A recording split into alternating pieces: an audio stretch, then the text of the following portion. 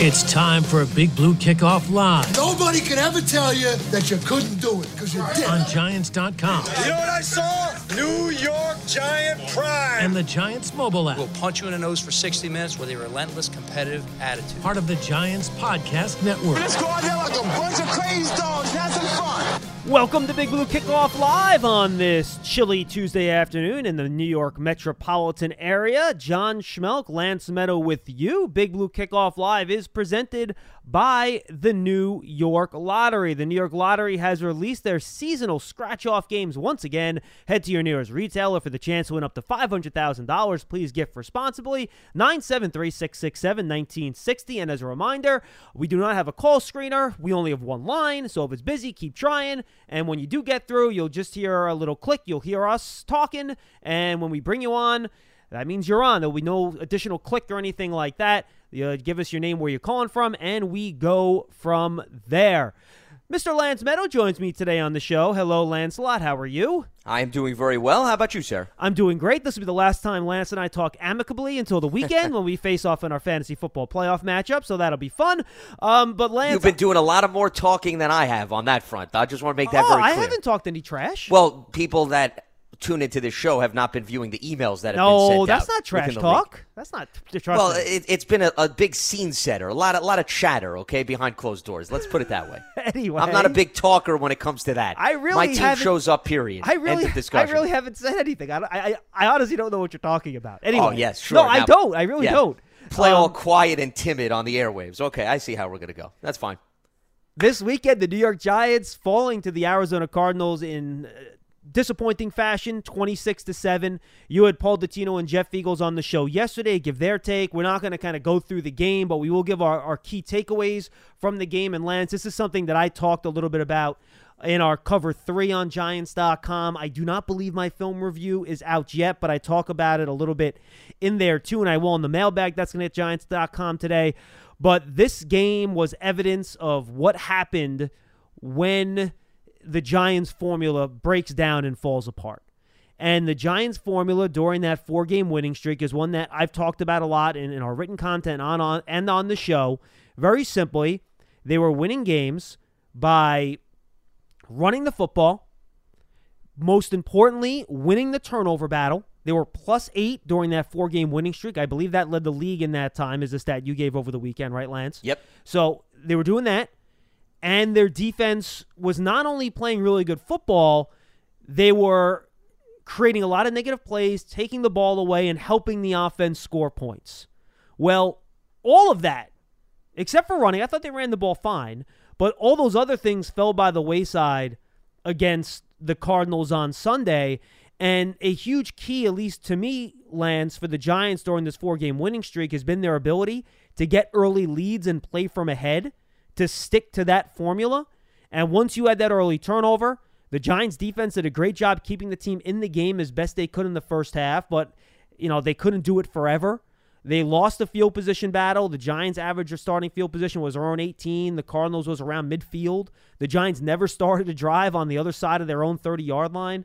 So put all that together, the Giants turned into a team end of the third quarter, start of the fourth, where they had to throw the football a lot. The Cardinals knew they had to throw the football a lot. And lo and behold, the offensive line fell apart. And that's when they couldn't protect the quarterback.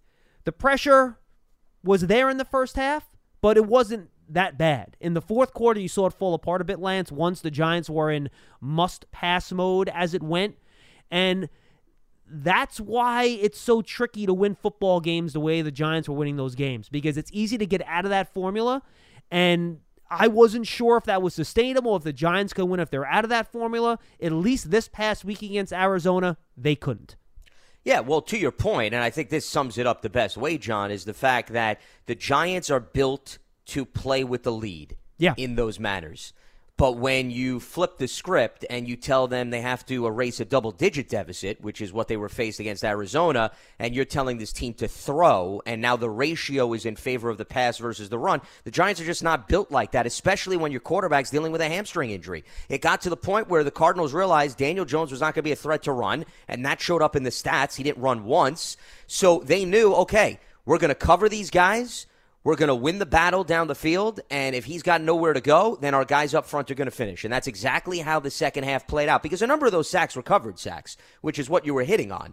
I mean, Hassan Reddick had the game of his life, but his secondary he has to thank, because there weren't many opportunities and places for Daniels-Jones to go with the football. But to me, John, this game turned right off the first possession. Sure. Because the Giants had arguably their most productive possession to start the game. They get to midfield.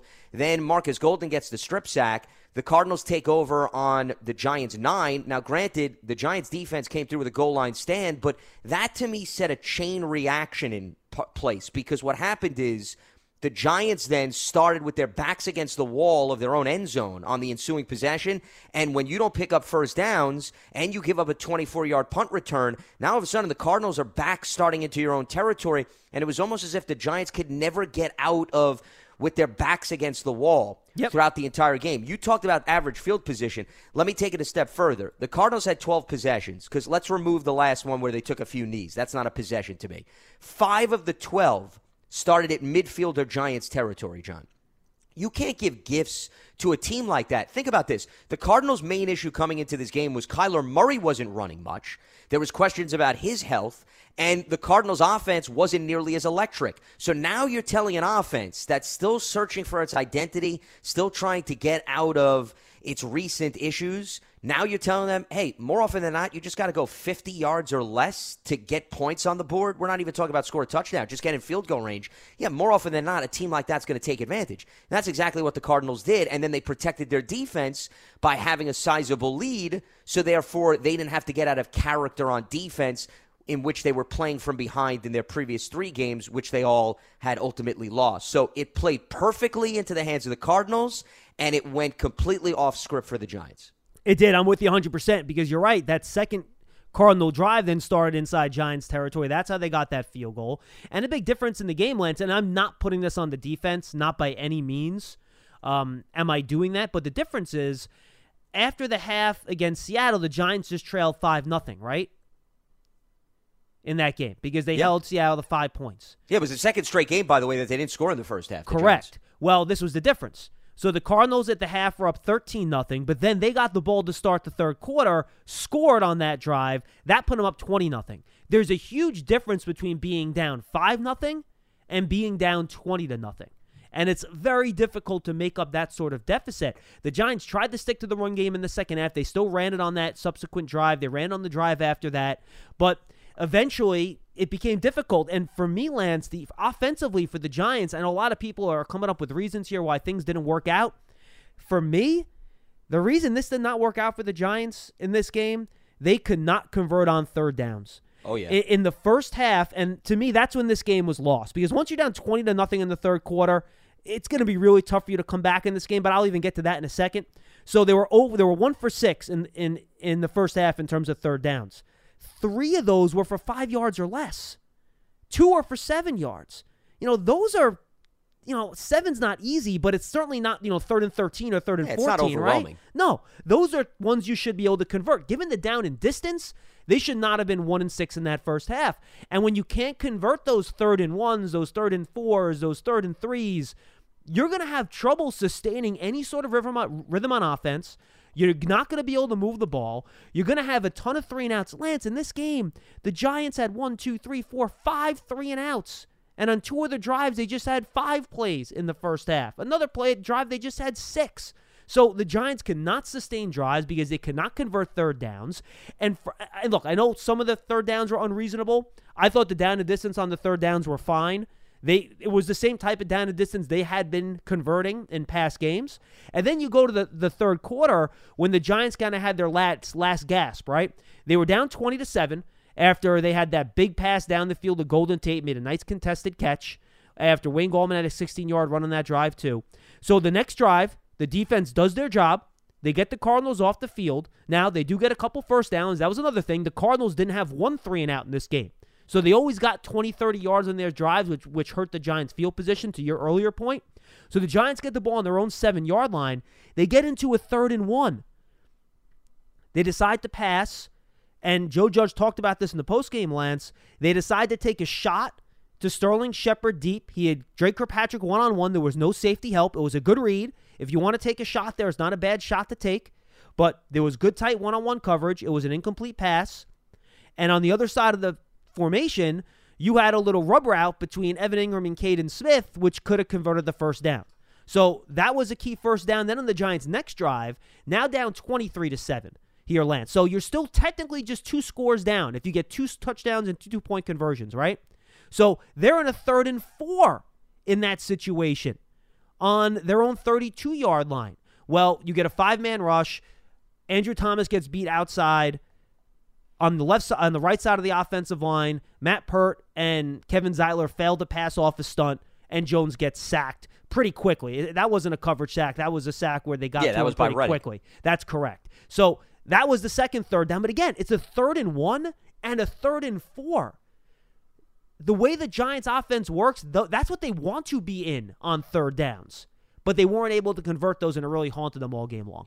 Well, and that's also another reason why when you look at the number of plays that were run in this game, John, I mean, look at the disparity. Yep. Cardinals ran 79. The Giants ran 49. I mean, that's plus 30 for Arizona. And then, of course, time of possession is going to be lopsided as a result. The Cardinals had the ball for more than 15 minutes than the Giants. But that's the reason why the Giants barely had any at-bats, any opportunities, because they finished 3 of 12 on 3rd down. Now, as you mentioned, early in the game, there's no doubt about it. The downs were manageable. Then it got completely out of whack late in the game because you had a 15 and a 27-yard 3rd down that you had to convert. Yeah, because they turned into a passing team, and that's when you get negative plays. And they're not built right now to try to claw their way back into games under those circumstances. So, once again, it played perfectly into the hands of the Cardinals. The Giants shot themselves in the foot because of the lack of execution on 3rd down, which has been an up-and-down issue in fairness throughout the course of the season. I mean, when you look at the rankings, the Giants were coming in 23rd in the NFL on 3rd down efficiency, but the rushing attack, I think, helped cover that up because they were able to, once again, get into some reasonable 3rd downs at critical times in games, and then Daniel Jones would have favorable passing situations. In this game, it was you had to bail on the run, and then you're getting into 3rd and longs as the game progresses. So now the Cardinals are going to pin their ears back, and they're going to attack the quarterback, and that's exactly how they wanted it. But the fact that you get 49 plays, I mean, that number is very small in terms of volume. And then when I hear people talk about, well, the Giants abandoned the run, well, hold on a minute. John, they ran 25 plays in the first half. They ran the ball 10 times out of the 25 plays. Do the math. I mean, that's 50% of your plays are on the ground. There was balance in the first half. The problem was there were no sustainable drives because of the inability to convert 3rd downs. And then all of a sudden in the second half, okay, we'll do the math. If you ran 25 plays in the first half and you ran 49 overall, okay, you're talking about 44 plays in the second half, but now you're down 20-0 as you hit on. It's not favorable to run the ball, so of course the numbers are going to be a bit lopsided in the second half, and you're not going to be able to run a balanced offense. Game flow is going to dictate that. As much as the Giants want to stick to the ground game, there gets to a point where the clock is not your friend, John, and you eventually have to realize, okay, we can't afford to put together an 11-play, 80-yard drive where we're pounding the football, we're running clock. We need to be a little bit more efficient, and that's why they couldn't run the ball from a volume standpoint when you look at how the second half played out. Yeah, they just didn't, to use one of your phrases, Lance, they didn't have the at-bats. Yeah, 100%. If you can't convert those 3rd downs, you can't create enough plays where you can get a consistent running game going. And the running game was fine. Like, if you look at the averages, you know, it was okay. They didn't get that big chunk run like they got last week on the 60-yard run, but the average 4.6 yards per carry. Goldman, 12 for 57 is pretty good. It's not bad. Here's the other thing. They only had 3 runs for no gain or negative yards. Exactly. And that was on the low side when you look at the season overall. So I'm with you. It was just the volume wasn't high. 17 carries. John, when you look at the previous few games, let's go all the way back to week 4 at the Rams. They have had, from that game on, at least 22 carries in every single game. This was the first time they had less than 20 carries since week 3 against the Niners. And what was the coincidence in that game compared to Arizona? Another lopsided affair where they had to play from behind. That's no coincidence. And just very quickly on the 3rd down, Lance, I looked it up. This is to give fans an idea of how the 3rd down and distance is so important. Well, on 3rd down, this is for the Giants specifically this year. On 3rd downs of 7 or more yards, the Giants convert 20% of their opportunities. That's 25th in the league. On 3rd downs between 4 and 6 yards, the Giants convert 52% of their opportunities, 7th in the league. On third and under 4 yards, they're 61%, 18th in the league. So the Giants have been pretty good at those third and shorts, third and mediums this year. Third and longs, they have no shot. I mean, it's just usually not going to happen just because, to your point, the way they're structured. So, and Lance, I guess it'll be the last thing I mention before we get to the calls. That brings us back to this passing attack. And look, you can win games by playing defense and running the ball, and you can win games that way. But look, you're playing a lot of really good quarterbacks. You're playing a lot of explosive offenses at some point, and again, maybe this year isn't the year it happens, but you have to build up to this point and continue to build this offense now where you're able to win these games, where you got to put up, high 20s, low 30s. You're playing good teams. Look at what the Ravens and the Browns did last night, the Giants' two opponents. They both were in the 30s. Okay? And they scored 35 points combined in the fourth quarter, right? Something crazy like that. Well, they both finished in the 40s, actually. Right, yeah, you're right. Yeah. They both finished in the 40s, you're right. But I think they combined for 35 points in the fourth quarter. So you're going to have to score points at some point. And I think the Giants have had issues this year against teams that have been able to play sticky man coverage, and they haven't been able to get consistent separation. Evan Ingram, they did a really good job of covering him in this game. They didn't get those mismatches that they got with him a couple weeks ago when he was able to make those couple big plays down the field, which really helped the Giants win that game. I think that was against Cincinnati, right, if I remember correctly, coming off the bye. So, they weren't able to get that consistent separation, get those explosive plays down the field. I think part of that is, as we saw, when the offensive line has to protect in situations where the quarterback's holding the ball a long time, it generally doesn't go well. This week, by the way, you have two really good edge rushers and then a really good pass rushing team the following week, so I'm not sure this is the time to try it. But at some point, they're going to have to figure out a way for this team to be a more explosive and consistent passing team, so when they get out of this formula, they're still able to win games. They're just not there quite yet. Well, we saw some flashes against the Tampa Bay Buccaneers, but remember, that was a game in which Daniel Jones was taking shots, just couldn't connect. Yep. So we've seen it come in bits and pieces, John, but it hasn't necessarily been a consistent staple to this offense, to your point. And I think also you got to tip your cap to the Cardinals' coverage. I thought Budda Baker did a really good job on Evan Ingram. I think that's a big reason why Evan didn't have notable statistics. And they got two veteran corners in Patrick Peterson and what they're working with in terms of the other side as well. Drake Kirkpatrick, yeah. Yeah, you take all that into consideration, the former Cincinnati Bengals corner. Yep. These guys are the veterans. These are not rookies that they're operating with on the back end, and all of that, I think, came to fruition. So now you're talking about a Browns team, which is very strong up front. If anything, I would say their weakness is the secondary. We'll see whether or not Denzel Ward could come back. He's one of their best cornerbacks. He's been sidelined on IR. He will be eligible to return, so we'll look at the practice report this week. But once again, it's a copycat league. And if you're Cleveland, you're watching the film, and you're saying to yourself, we want this to become a Daniel Jones passing game. We are not going to allow the Giants to get comfortable with the rushing attack. And until the Giants can answer that and respond to that, it's going to be a very tough challenge for them to be able to manufacture points. Because look at the last three games, John. They have not scored 20 points, yet they won two of those three games. They scored 19 against the Bengals. They scored 17 against the Seahawks. And credit is owed to the Giants' defense. But you cannot continue to follow this script and think more often than not you're going to win games. Case in point, the Pittsburgh Steelers have gone 3 straight games in which they have not scored 20 points. And they've got one of the best defenses in the NFL. And they're now losing 2 games. They've only won one of their last 3 when they have failed to score 20 points. It puts too much stress and strain on your defense, no matter how well that group is playing. Because all it takes is one breakdown, one touchdown, and the opposition is very much back in the game and then may need a field goal to win, which was the situation in Cincinnati. So as good as the defense has been for the Giants, right now you can't go into every game thinking the Giants are going to hold teams to 17 points and the Giants' offense will be able to get to 19 and they're going to walk away with wins. It's just not practical for that to play out consistently this season. I'm with you, Lance. 973-667-1960, 973-667-1960. Big Blue Kickoff Live is presented by the New York Lottery. The New York Lottery has released their seasonal scratch-off games. Once again, head to your nearest retailer for the chance to win up to $500,000. Please gift responsibly.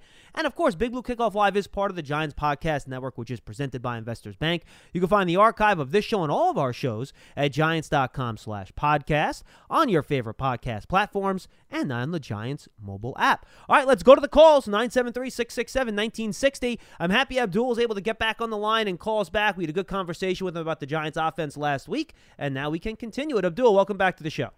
Hey, guys. So you guys basically covered a lot of what I was going to bring up anyway. That's okay. I think Go we're ahead. kind of talking around the subject. We're talking about the main cause, and I think it's Jason Garrett's offense. And when I called last week, I basically said what happened to the game. I said, it's historically his offense has been known not to put any kind of pressure on defenses.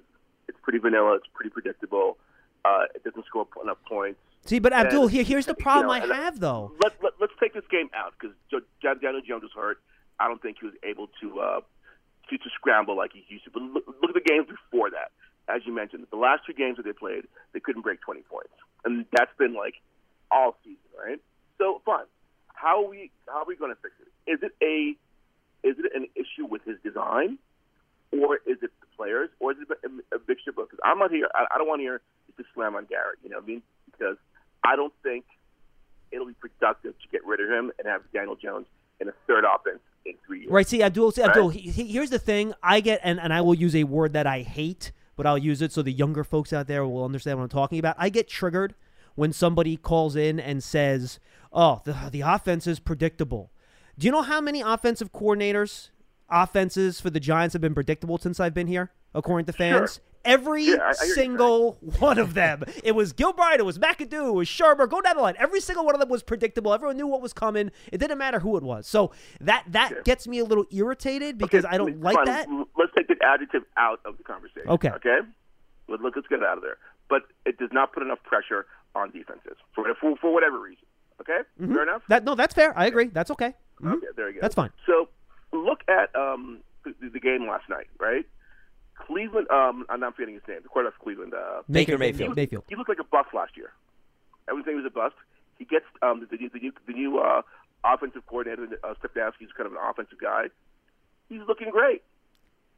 Well, look, he did last week, Abdul, but like 3-4 weeks before that, Cleveland fans were wondering if he was the guy. He had a couple really mediocre games in a row. This year than he did last year. I would say a little bit, yes, but I think how much of Baker's success has to do with their run game? And the play action off of that. Baker also was learning a new offense, too, last year. You have to take that into consideration. He's had a lot of offensive coordinators early in his career, too. Much like Jones, right. by the way. Yeah. But he's gotten one this year that's actually – listen, it could be coincidence, but I'm just throwing out there that a lot of the times players and players look better when they have the right coaching. I think Joe Judge is a perfect example of that. You know what I mean? I think right now this team, I think it was under Schumer, it wouldn't be playing as hard as it is now. Joe Judge's coaching has made a huge difference, and I want to be proven wrong, but it seems like Garrett's coaching and offensive scheme is a big problem with what's going on. Well, Abdul, I want to throw this angle at you and see what you think, because I think I answered a question on the Giants mailbag about this that should hit the website today, and it was basically your same exact point, that when is Jason Garrett going to open up the offense, right? When is he going to try to do more? And my answer to that is very simple. Yes, if you throw a lot more on first down, you do longer dropbacks, you ask Jones to hold the ball longer to try to make some plays down the field, you're probably going to score more points. You're going to be a more productive offense. Here's the problem. Along with that, you're going to get more sacks, which is going to lead to more turnovers, and you're going to give the ball away a lot more. Like, you go back to last year's offense, right? They were more productive than this year's offense in terms of yards and moving the ball and stuff like that. Daniel Jones also had three times nearly the number of turnover-worthy plays, about 2.5 times. Yeah. So I think what happens is, you'll get some more points, you'll get some more yards, but are the mistakes and the negative plays and the turnovers along the way going to counteract that and make it less likely for you to actually win the game? And I think, and look, maybe I'm wrong.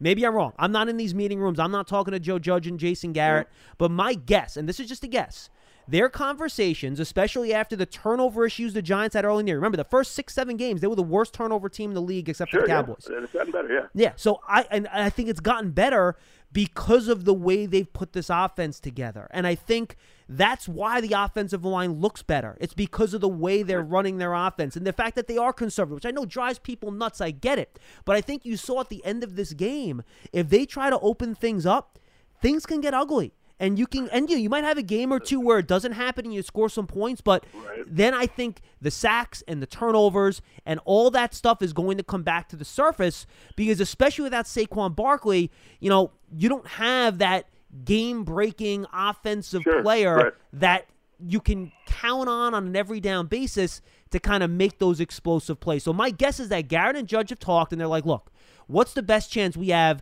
not to score the most points but to win games? And I think they've decided their best chance to win games is rely on our defense.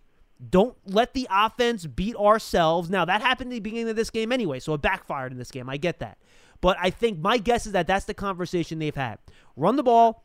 Be very methodical about it. Don't make those big mistakes to put the defense in bad spots, and we'll try to win the games with our defense. That's my guess. Maybe I'm wrong. That's just my guess. Well, even more so with Daniel Jones dealing with the hamstring injury, too. I mean, I think that's another factor that probably has convinced them that, I don't want to say protect the quarterback, but don't put the quarterback in a precarious situation where now you're going to ask the offensive line to do things that they may not be very strong at. That's why if you go back to the Seattle game, Jason Garrett, he put multiple tight ends on the field, and he said we're going to go with big personnel, and we're going to run the ball. We're going to win time of possession. We're going to wear down the Seahawks defense. And when you're executing, that works great. You're not going to get the big explosive plays down the field, but you're protecting your quarterback, you're protecting the football, and you're getting into favorable and manageable third downs. And the team is built in a manner in which it could do that successfully. But the problem is there's a trade-off. When you can't dictate at the line of scrimmage and the other team is able to all of a sudden jump out to an early lead, can you overcome those deficits based on those principles? So it's really, you're damned if you do, you're damned if you don't at this point, and there's a lot of factors between injuries and personnel and guys maybe not getting overall great separation that have come in to basically fine-tune that philosophy as of late. Well, I guess, and I'll leave after the statement. My biggest concern is I'm not looking at specific games right now. I'm looking at the whole body of the offense. And my biggest issue is that when he was hired, when Garrett was hired, everything that's happening now, people predicted. People said this and this and this is the issue with Garrett's offense. And everything they said back the first day he was hired is coming to fruition right now. That is my biggest red flag. Okay? I'm not talking about specifics, because every game, but I'm saying overall, that is my biggest issue, and that's why I'm concerned, because that's what he's known for, and it's happening again. So, listen, I hope it turns around. Of course I want the Giants to win, but, I'm a little skeptical about having him as an offensive coordinator, and if he could turn it around. No, fair enough. Anyway, listen. All right, take care, guys. Thank you, Abdul. Right, Good Abdul. stuff. Not fair call. And look, I hear what he's saying, but I think when you have to look at how the early season went, Lance, when they did try to throw the ball a little bit more and the run game just wasn't working at all. And look, they how many times did we see Evan Ingram on jet sweeps? You saw a bunch of trick plays. Golden Tate was used as a passer. Yeah, I mean, I think we've seen a decent level of creativity here. I really do. They've gotten Evan Ingram, some one-on-one matchups that he was able to win. I think he's trying different things. Now, you could talk about things like, jet sweep motion and bunch formations and things like that. I get that. But, look, they've used no huddle more than any other team in the league except for one. The only team that's used no huddle more than the Giants is the Cardinals.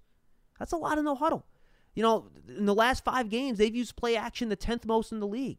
They've been using play action.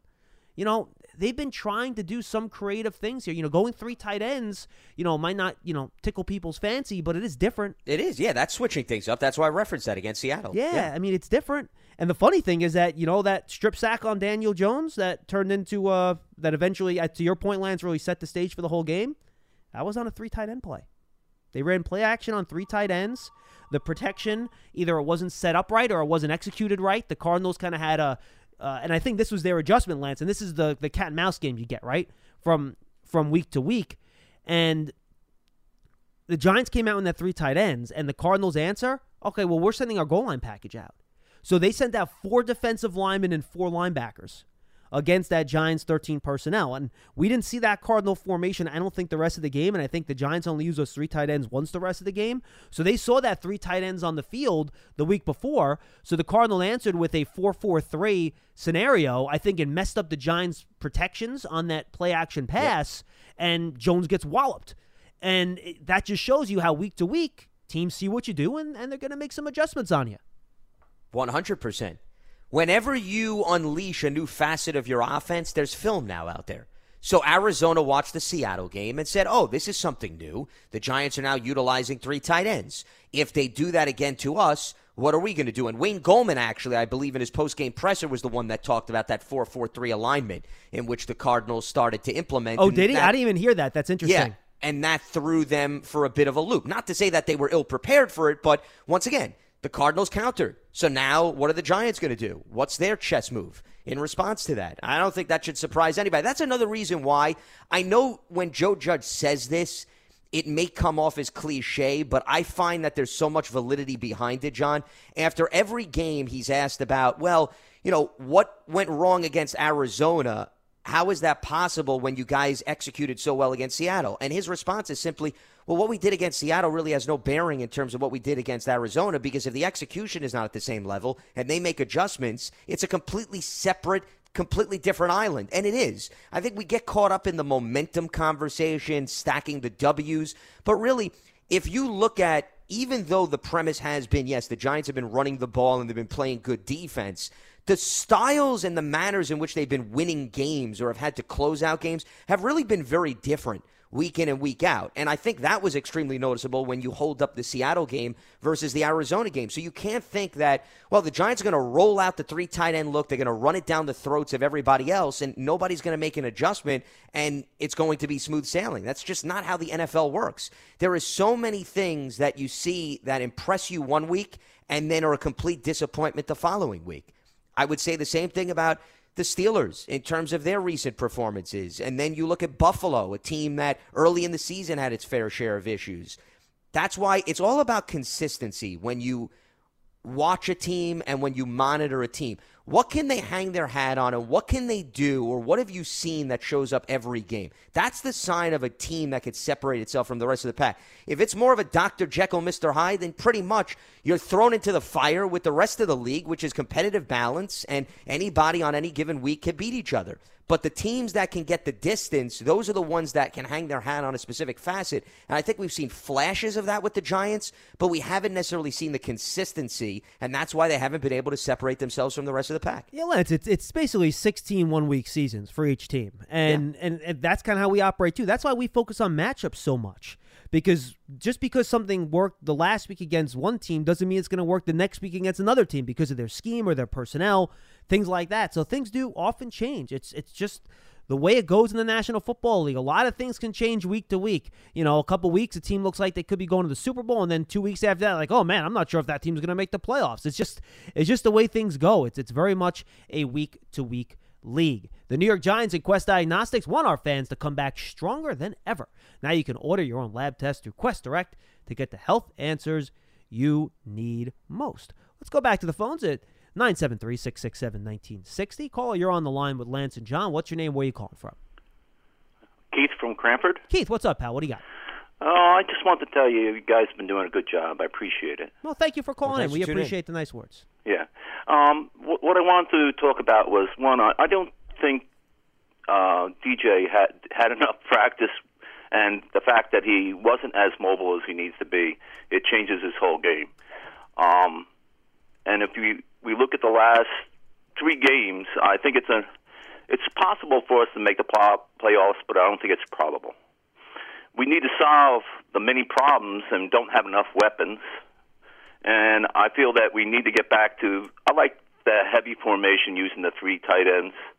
And I think it helps us run the ball, and you can still drop out those one or 2 of the tight ends and go to a passing game. So I think it adds a little bit more flexibility, and it's a little bit harder to cover. I'd just like to see us try to run the ball a little bit more. And I just don't see us winning any shootouts.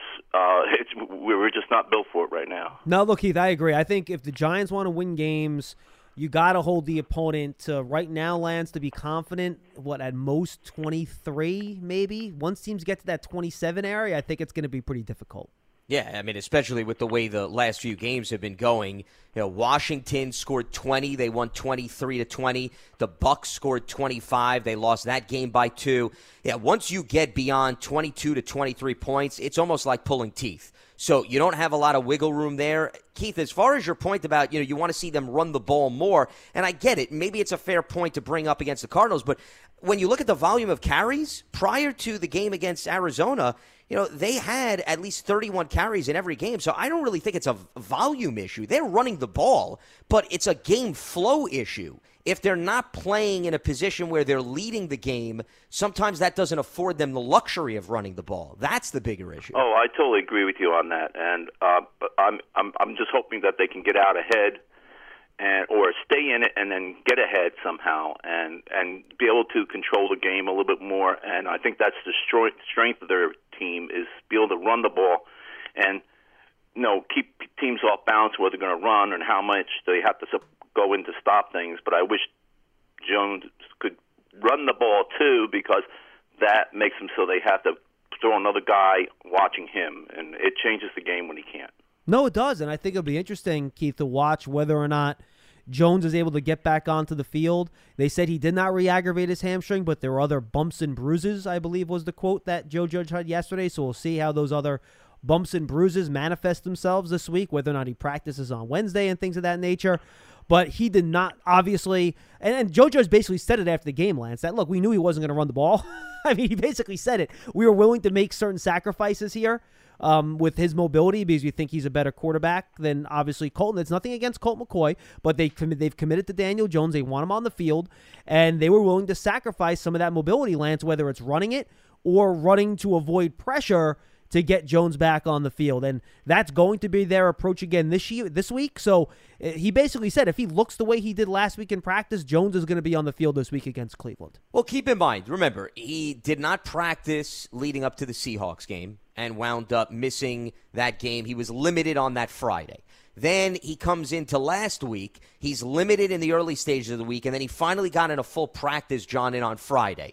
So what does he get in practice-wise this week? I would probably expect it to be very similar to the previous week, where maybe it's a little bit of limited and then moving towards a full practice towards the end of the week. But here's the bottom line. If, medically speaking, he gets the green light, then Joe Judge and Jason Garrett are of the philosophy of what you just hit on. Well, can he still give us a better chance to win? And I think that's where the Giants coaching staff stands, and they're willing to make sacrifices as a result. And also I think their logic was, even without Daniel Jones running the ball against Seattle, okay, if you go back to the numbers of the Seahawks game, Wayne Gallman and Alfred Morris were doing the heavy lifting on the ground. It was not a Daniel Jones run game. So they don't have to have Daniel Jones go out there and run for 80 yards for the Giants to have a successful run game. It could be done without Daniel Jones. But here's the difference. When Daniel can't run, that goes back to, John, what we were talking about, third downs and distances. That's the difference between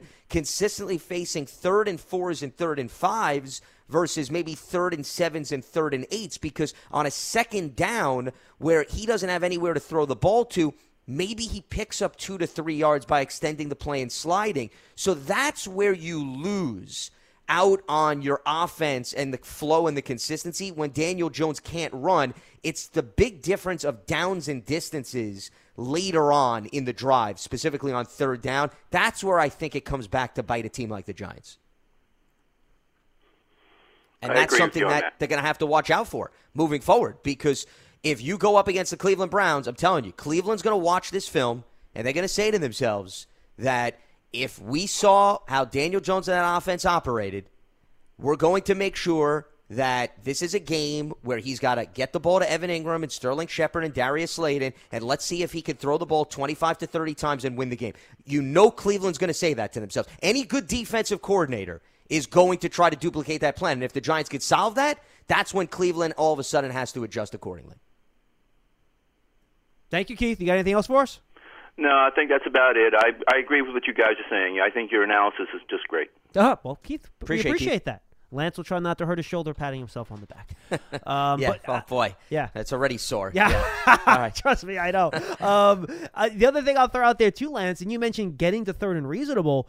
I think converting those third and shorts and third and reasonables also gets hurt because Jones can't run for first downs. Yeah, that's a good point. You get into those situations, no one's open. I would have to look for it. Let's see if I can look that up while we're doing the show here. How many first down runs Daniel Jones has this year? So I think that's a factor too, where if Jones can't tuck it and run, if nobody's open, or if a team gets undisciplined with their blitz and they leave a running lane open, he can't go and run it. It's easy to run for 1 yard or 4 yards if no one's open down the field, but if that's off the table, it makes things a little bit more difficult. Well, look at this last game, John. In comparison, look at what Kyler Murray did.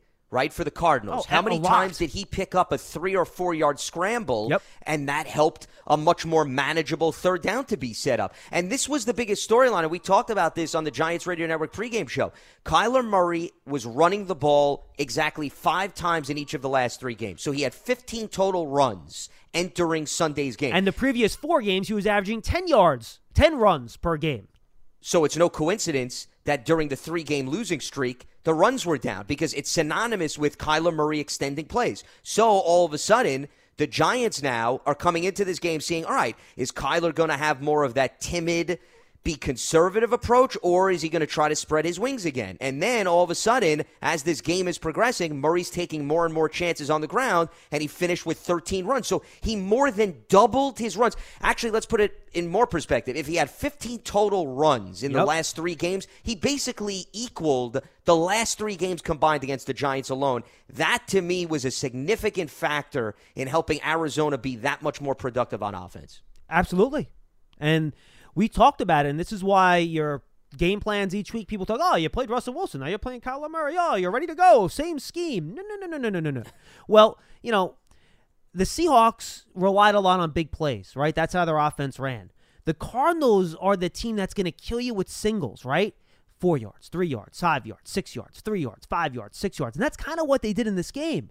They had a couple of chunk plays, Lance, but it was just a bunch of all right, short yard, short pass, yak yardage they were relying on. Yeah, Murray running it. Yeah. Hopkins catches a 6-yard stop, and then he runs with the ball. Kenyon Drake, he run for 4 yards here, 3 yards there. And they were getting in third down and reasonables throughout the game. So, it's just a different approach each week based on different teams. Wow, this is big. I just looked up that Daniel Jones thing, Lance, and I'll even look up third down specifically in a second. But overall, this year, how many first downs do you think Daniel Jones has run for?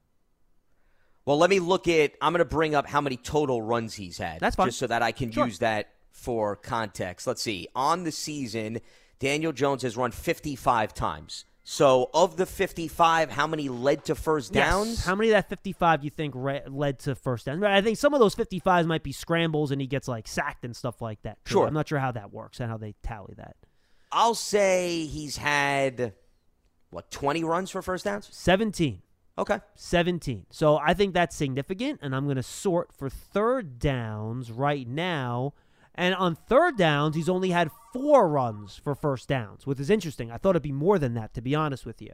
He had 1 each against the Eagles in Week 12, and then the Eagles in Week 10, and the Bengals in Week 12. So, yeah, look, it's a factor. And I do think also that Jones's threat to run also does help open up the running game, too.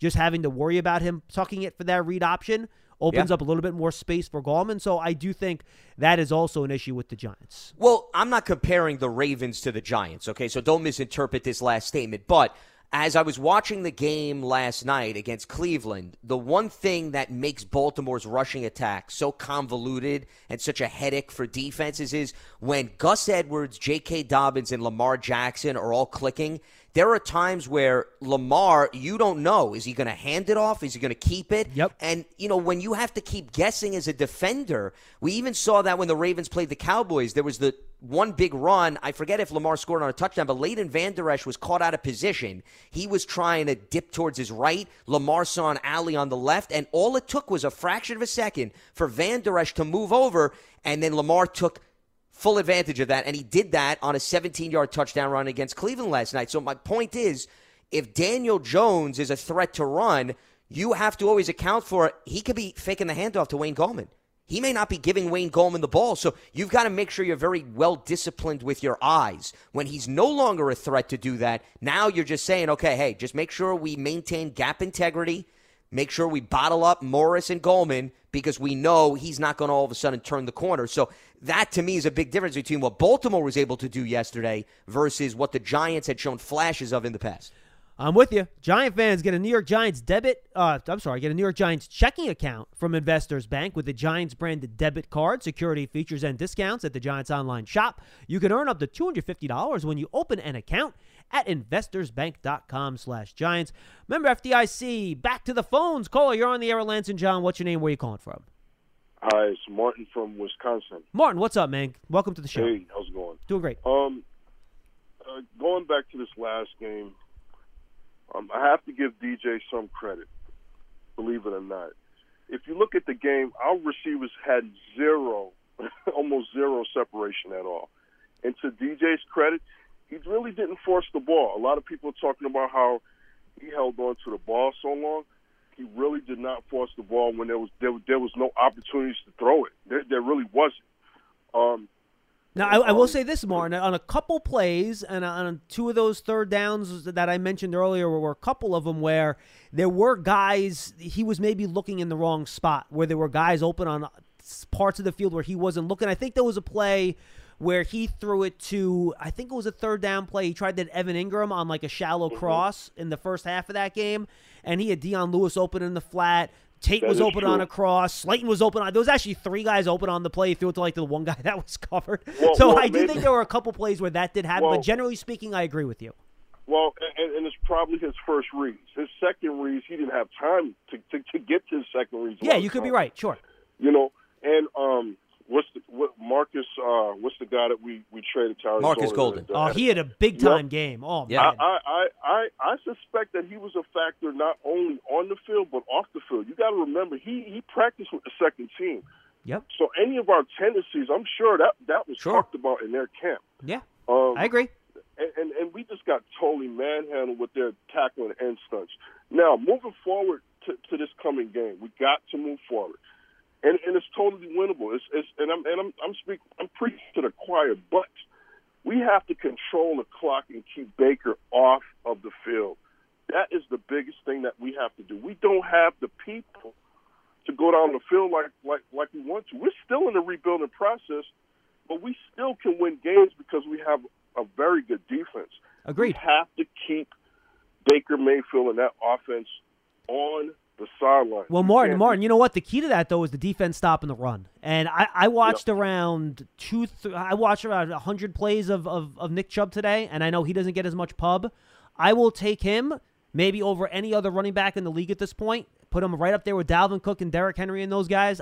He's right in that category for me. He is unbelievably good. Kareem Hunt's unbelievably good. Their run scheme and offensive line is unbelievably good. The Giants have not faced a challenge like this from another team's running attack all year. So this is going to be a real challenge for Blake Martinez and that defensive line. It should be fun. And Kareem Hunt also is dangerous as a receiver out of the backfield. So it's not just stopping the run, it's also containing the backs in general because Baker will dump it off to them, and a 5-yard short pass is just as effective as a 5-yard run. Well, I think the game plan still stays the same defensively. We don't get too fancy. We're good as long as we get into our run fits as our linebackers.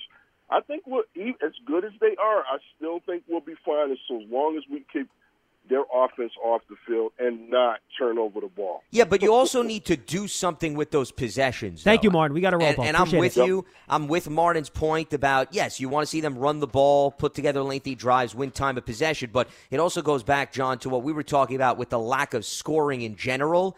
And while it may work for 2 games against the Bengals and the Seahawks, you're going to eventually go against a team that is able to put together a touchdown drive or 2. And Baltimore's got one of the strongest defenses in the NFL. Okay, maybe statistically they're not necessarily showing that way, and I get it. They gave up 42 points yesterday, but still, Baker was able to put together some drives where it took them 4 plays to go 70-some-odd yards and a touchdown. So this Cleveland offense has some explosiveness to it.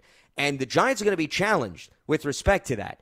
There's no doubt about that. You also need to account for Jarvis Landry could throw the ball, and they have been using him as a staple within their offense. And those tight ends are big targets, okay, whether it be Bryant or Njoku. So there's a lot of facets to this Cleveland offense that I would say not necessarily equivalent to what the Giants have faced thus far. And as you brought up, John, the offensive line has vastly improved for this Cleveland group. That's a big reason why they're pounding the ball so effectively. So just don't take for granted that the way the defense performed against Seattle, for example, is the way the defense will perform against Cleveland. My point is, milking the clock on its own, alone, is not necessarily a recipe for success. You've got to walk away with some points on those drives. Yeah, I'm with you. And just to get a little bit deeper into what Martin was talking about in terms of the battle in the trenches, which is kind of related to the stuff we're talking about with the Browns game next week. And the Browns, by the way, they're kind of right in the middle of the league in terms of defense. They're ranked 19th. The Ravens were ranked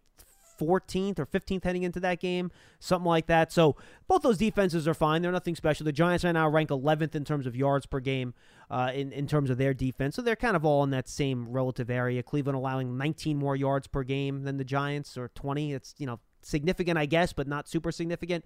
But I thought it was interesting, and the call I thought brought up a good point with Marcus Golden. He didn't get all the sacks, but he was all over the place in that game. I thought disruptive. He played wonderful. And I mentioned this earlier in the open. We talked about, how the pressures got to Daniel Jones and later Colt McCoy.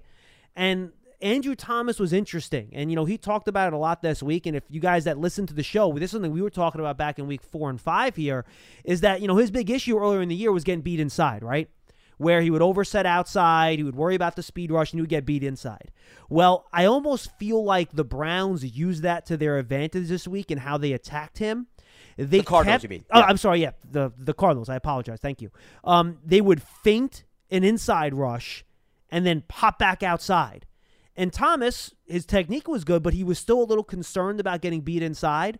So he would kind of fall for that little twitch fake to the inside shoulder, and that would open up that outside rush because he didn't get beat inside in this game, Lance. All his losses were outside. Yeah, Reddick was coming around. Yes, yeah. And Golden did it to him a couple times too. So that to me was his issue. And then it was surprising because we hadn't seen this, but Zeitler, whether it was with Parrott or whether it was with Cam Fleming, it happened with both guys.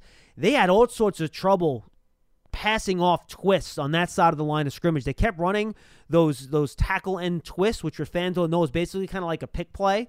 So the defensive tackle will basically go and try to engage the offensive tackle that's trying to block the defensive end, and the defensive end will loop around the inside and try to get to the quarterback. And theoretically, the offensive tackle picks up that first DT coming in, and then the looping defensive end gets picked up by the guard of the center. Well, Zeitler and Fleming/Parrott, depending on the play, they were having all sorts of troubles passing those off, and that ended up in a lot of pressures, and that's an inside pressure, which is really hard for a quarterback to deal with.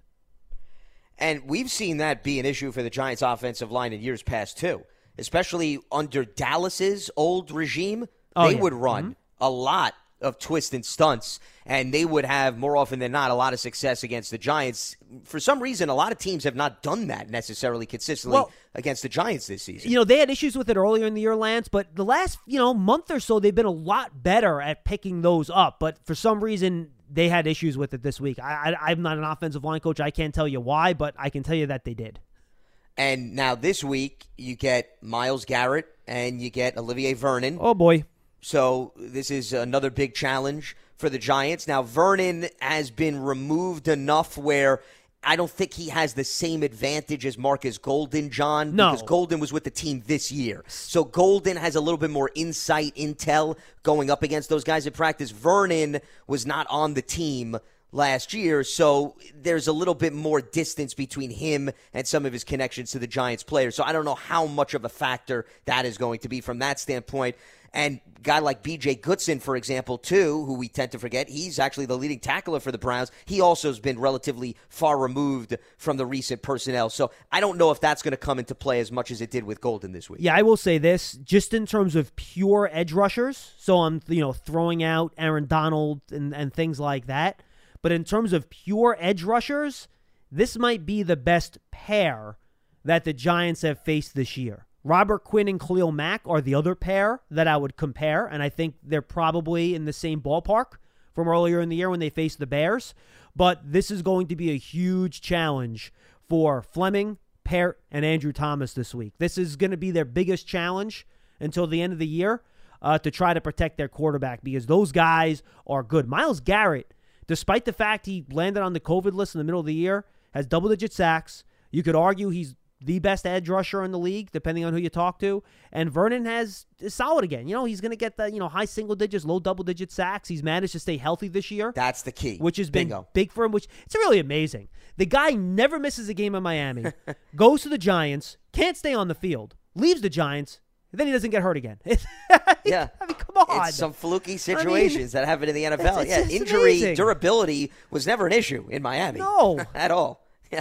You can't make it up. Anyway. You can't. The only other thing I was going to add, John, is please. I would put T.J. Watt and Bud Dupree up there. Oh, no, that's fair, too. Who they played in week 1. That's fair. I think you got to give them a little bit more credit. I put Dupree on a level a little bit below those other guys, but they would definitely be in the top 3. No question about it. I'm with you. Big Blue Kickoff Live. I mean, we forget it seemed like that was ages ago. They played them in week 1 before, of course, Dupree recently got hurt. But that group has been, pretty consistent over the last 2 seasons when healthy, of course. So I would put them, right behind Vernon and Garrett in terms of power and consistency. Yeah, I had honestly forgotten about that parent, to be honest with you. But go. I agree. They're definitely in that top 3 with the Chicago and the Browns. Big Blue Kickoff Live is presented by the New York Lottery. The new New York Lottery has released their seasonal scratch-off games once again. Head to your nearest retailer for the chance to win up to $500,000. Please gift responsibly. Let's go back to the calls. Final call, the program call. You're on the air. What's your name? Where are you calling from? Oh, it's Rick in Tampa. I'm the last guy on. Okay. What's up, Rick? How you doing, John and Lance? How are you today?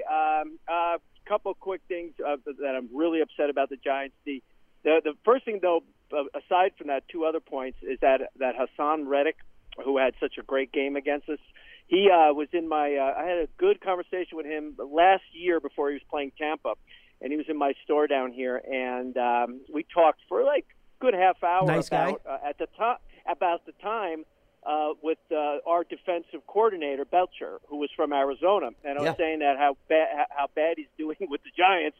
And what did we see in him? And he had said to me, he goes, no, when he was with Arizona, obviously they were really good. And he goes, he had all the parts, and we bought into his defense, and he's a good defensive coordinator. I said, well, you know what? I don't see that here with us with the Giants, but but he had a great game, that guy. And the other thing is that as a fan, and I've talked to you guys about this a million times as I look ahead to games. If Cleveland would have won, they would have possibly had a bigger head coming into this Sunday night's game, and then Baltimore would almost be out of it if they would have lost. So, of course, that didn't go as a fan's way. I know you don't want to hear that. No, I don't want to hear that because I think that also is way too much of a mental game that you're playing. Because, even if Cleveland won, they would still then have an opportunity to tie the Steelers and win the division. So it would become even that bigger of a game for them on Sunday night. And frankly, Rick, for me, I always prefer to play a team coming off a win than coming off a loss. That might be mental for me, but I always feel like a team coming off a loss has a little bit of an edge trying to make up for that loss the prior week, especially a good team like Cleveland. So that's not buying good for the Giants. Okay, the 2 comments about the Giants game. I let the steam blow off yesterday. First point, Daniel Jones playing. You know what? He's not Marino. He's not Manning. He's not a quarterback who has exceptional talent. He's a mediocre quarterback, and to think he could come in and just win a game throwing the ball or something like that, his strength is the quickness and being able to run a little bit. We've seen that last couple of games. For him not being able to do that, I think the coaching staff, who we've put on a pedestal for the last couple of weeks, really let the team down. Yeah, but Rick, I got to be honest with you. Rick, I got to be honest with you. Even if you take Daniel Jones's mobility out of the equation and you're just looking at that player as a passer, who would you rather have out there throwing the football to your wide receivers, Colt McCoy or Daniel Jones? No, I'd rather have Daniel Jones, but the threat of conversation over. Can move a little bit there's really nothing more to discuss. Conversation over. Once you say you'd rather have Daniel Jones throwing the ball than Colt McCoy, the conversation's over. That means you play Daniel Jones. Colt McCoy's not a runner. I know, but he ran a teeny bit against Seattle. Yeah. He's a mobile quarterback. He can extend plays. There's no doubt about it. Colt McCoy ran 2 times for 2 yards against the Seattle Seahawks. By the way. Okay. All right, because Paul made the comment yesterday that even if Daniel Jones was 150% and his usual self, we would have never won that game because of the way the rest of the team played. So with that in mind, I'm going to the special teams real quick because this is the third week in a row where they've just totally had brain cramps or something has not performed well, and that is a problem that is not seem to be going away. So I have a problem with that as well for the Giants. No, I mean, that's going fair. into these next two games, so it's, it's frustrating because, that game just, all areas didn't, it's like they were reading, who said it? They were reading the clippings, you went your head a little big, that kind of thing. I was hoping that Joe Judge would kept the team grounded a little bit more. Maybe I'm seeing that wrong, but I think that they weren't grounded. Boy, Rick, you love to play this mental game. I mean, execution is a word that you just don't want to say. You refuse to just look at it. The team didn't execute. The clippings, how the Cleveland Browns are feeling about themselves coming off a loss. I mean, are you a psychiatrist on the side? I mean, are you not revealing your true profession to us? My goodness. I'm a fan. I'm a fan who thinks too much into the games as I'm looking towards the Washington's easy schedule, which I said earlier in the week that they've got, and I'm concerned that Giants aren't just going to catch them. We've got two tough games now, and we'll see. Daniel Jones playing or not? Your thoughts real quick. Yes, no? Do we think the Giants are going to catch Washington? Is that the question? No. They're just Daniel Jones playing Sunday. Yes or no? Thank you, Rick. I would say yes if I had to guess right now, Lance. If they played him, unless there's another injury we don't know about, based on those bumps and bruises that Joe Judge talked about on the media call yesterday, Lance, and the doctors, tell him something, because he had not talked to the doctors yet when he did the conference call on Monday. But I would say unless we have some new injury, I would think he's going to play.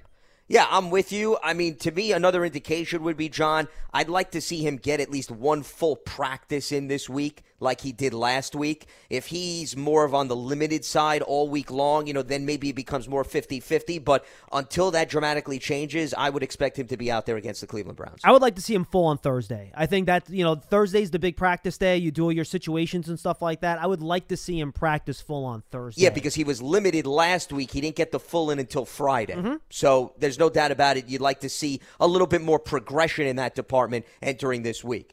And as far as Washington is concerned, here's why, John, and I know we're up against the clock, but I'm tired of the overanalyzation of the schedule. And this is not just for the Giants. This is for every team. What's happened with the NFC East in the last 2 weeks, John? We've seen the Giants beat the Seahawks. We've seen Washington hand the Steelers their first loss. And then we saw the Eagles knock off a Saints team that won 9 in a row. Who would have thought that? Okay, exactly. So anybody who wants to sell me on this is a win, this is a loss, this team is easy, this team is difficult, please.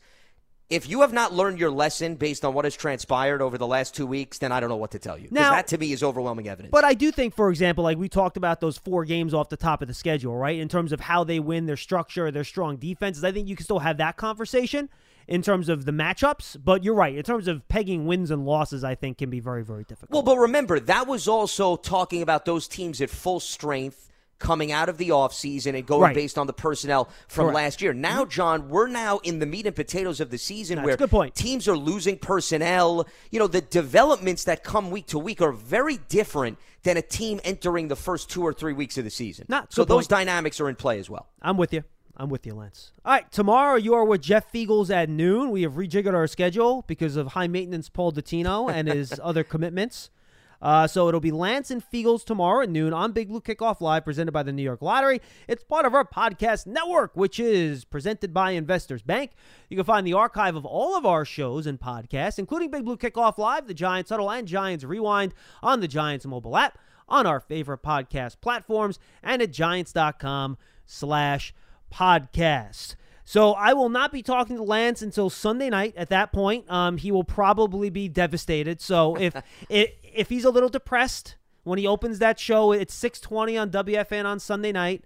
You'll know why. So it'll be a tough go for him. I understand. Yes. It'll be rough. Look who's doing all the talking. All the talking. Now, this is trash talk. Oh, okay. This is all trash talk. Well, let me remind yes. you this. See, it's not trash talk. I just go by the facts. If you have been starting your scouting, which clearly I could tell you're not, I could have as many as 3 individuals playing in the Monday night game. So as far really? as you telling me how my emotions emotions are going to play out, there could be a lot still in play by the time Sunday evening is over. That's all I got to tell you, my friend. Honestly, okay? look, all jokes aside, hey, look, Lance got a bye in the league, so he's got a good team. And Lance is one of those guys, by the way. He is a very, I would say, untypical fantasy strategy, and for him it works. So I have to tip my cap to him on it. He doesn't really spend a lot of big money on stars. We do an auction league, and he basically has just like a very well-rounded team with some good backups and a bunch of really solid guys. He doesn't spend money on the big stars, and it works. You know, you went all the way last year, and you're doing well this year. So it'll be a good matchup. I am looking forward to it. Yes, I am absolutely looking forward to it. Yes, I'll leave it at that. All right, we'll see you on Sunday, everybody. And, of course, Lance at Feeks tomorrow at noon on Big Blue Kickoff Live. Stay safe out there. We'll see you next time, everybody, and enjoy the snow. I know I won't. Adios.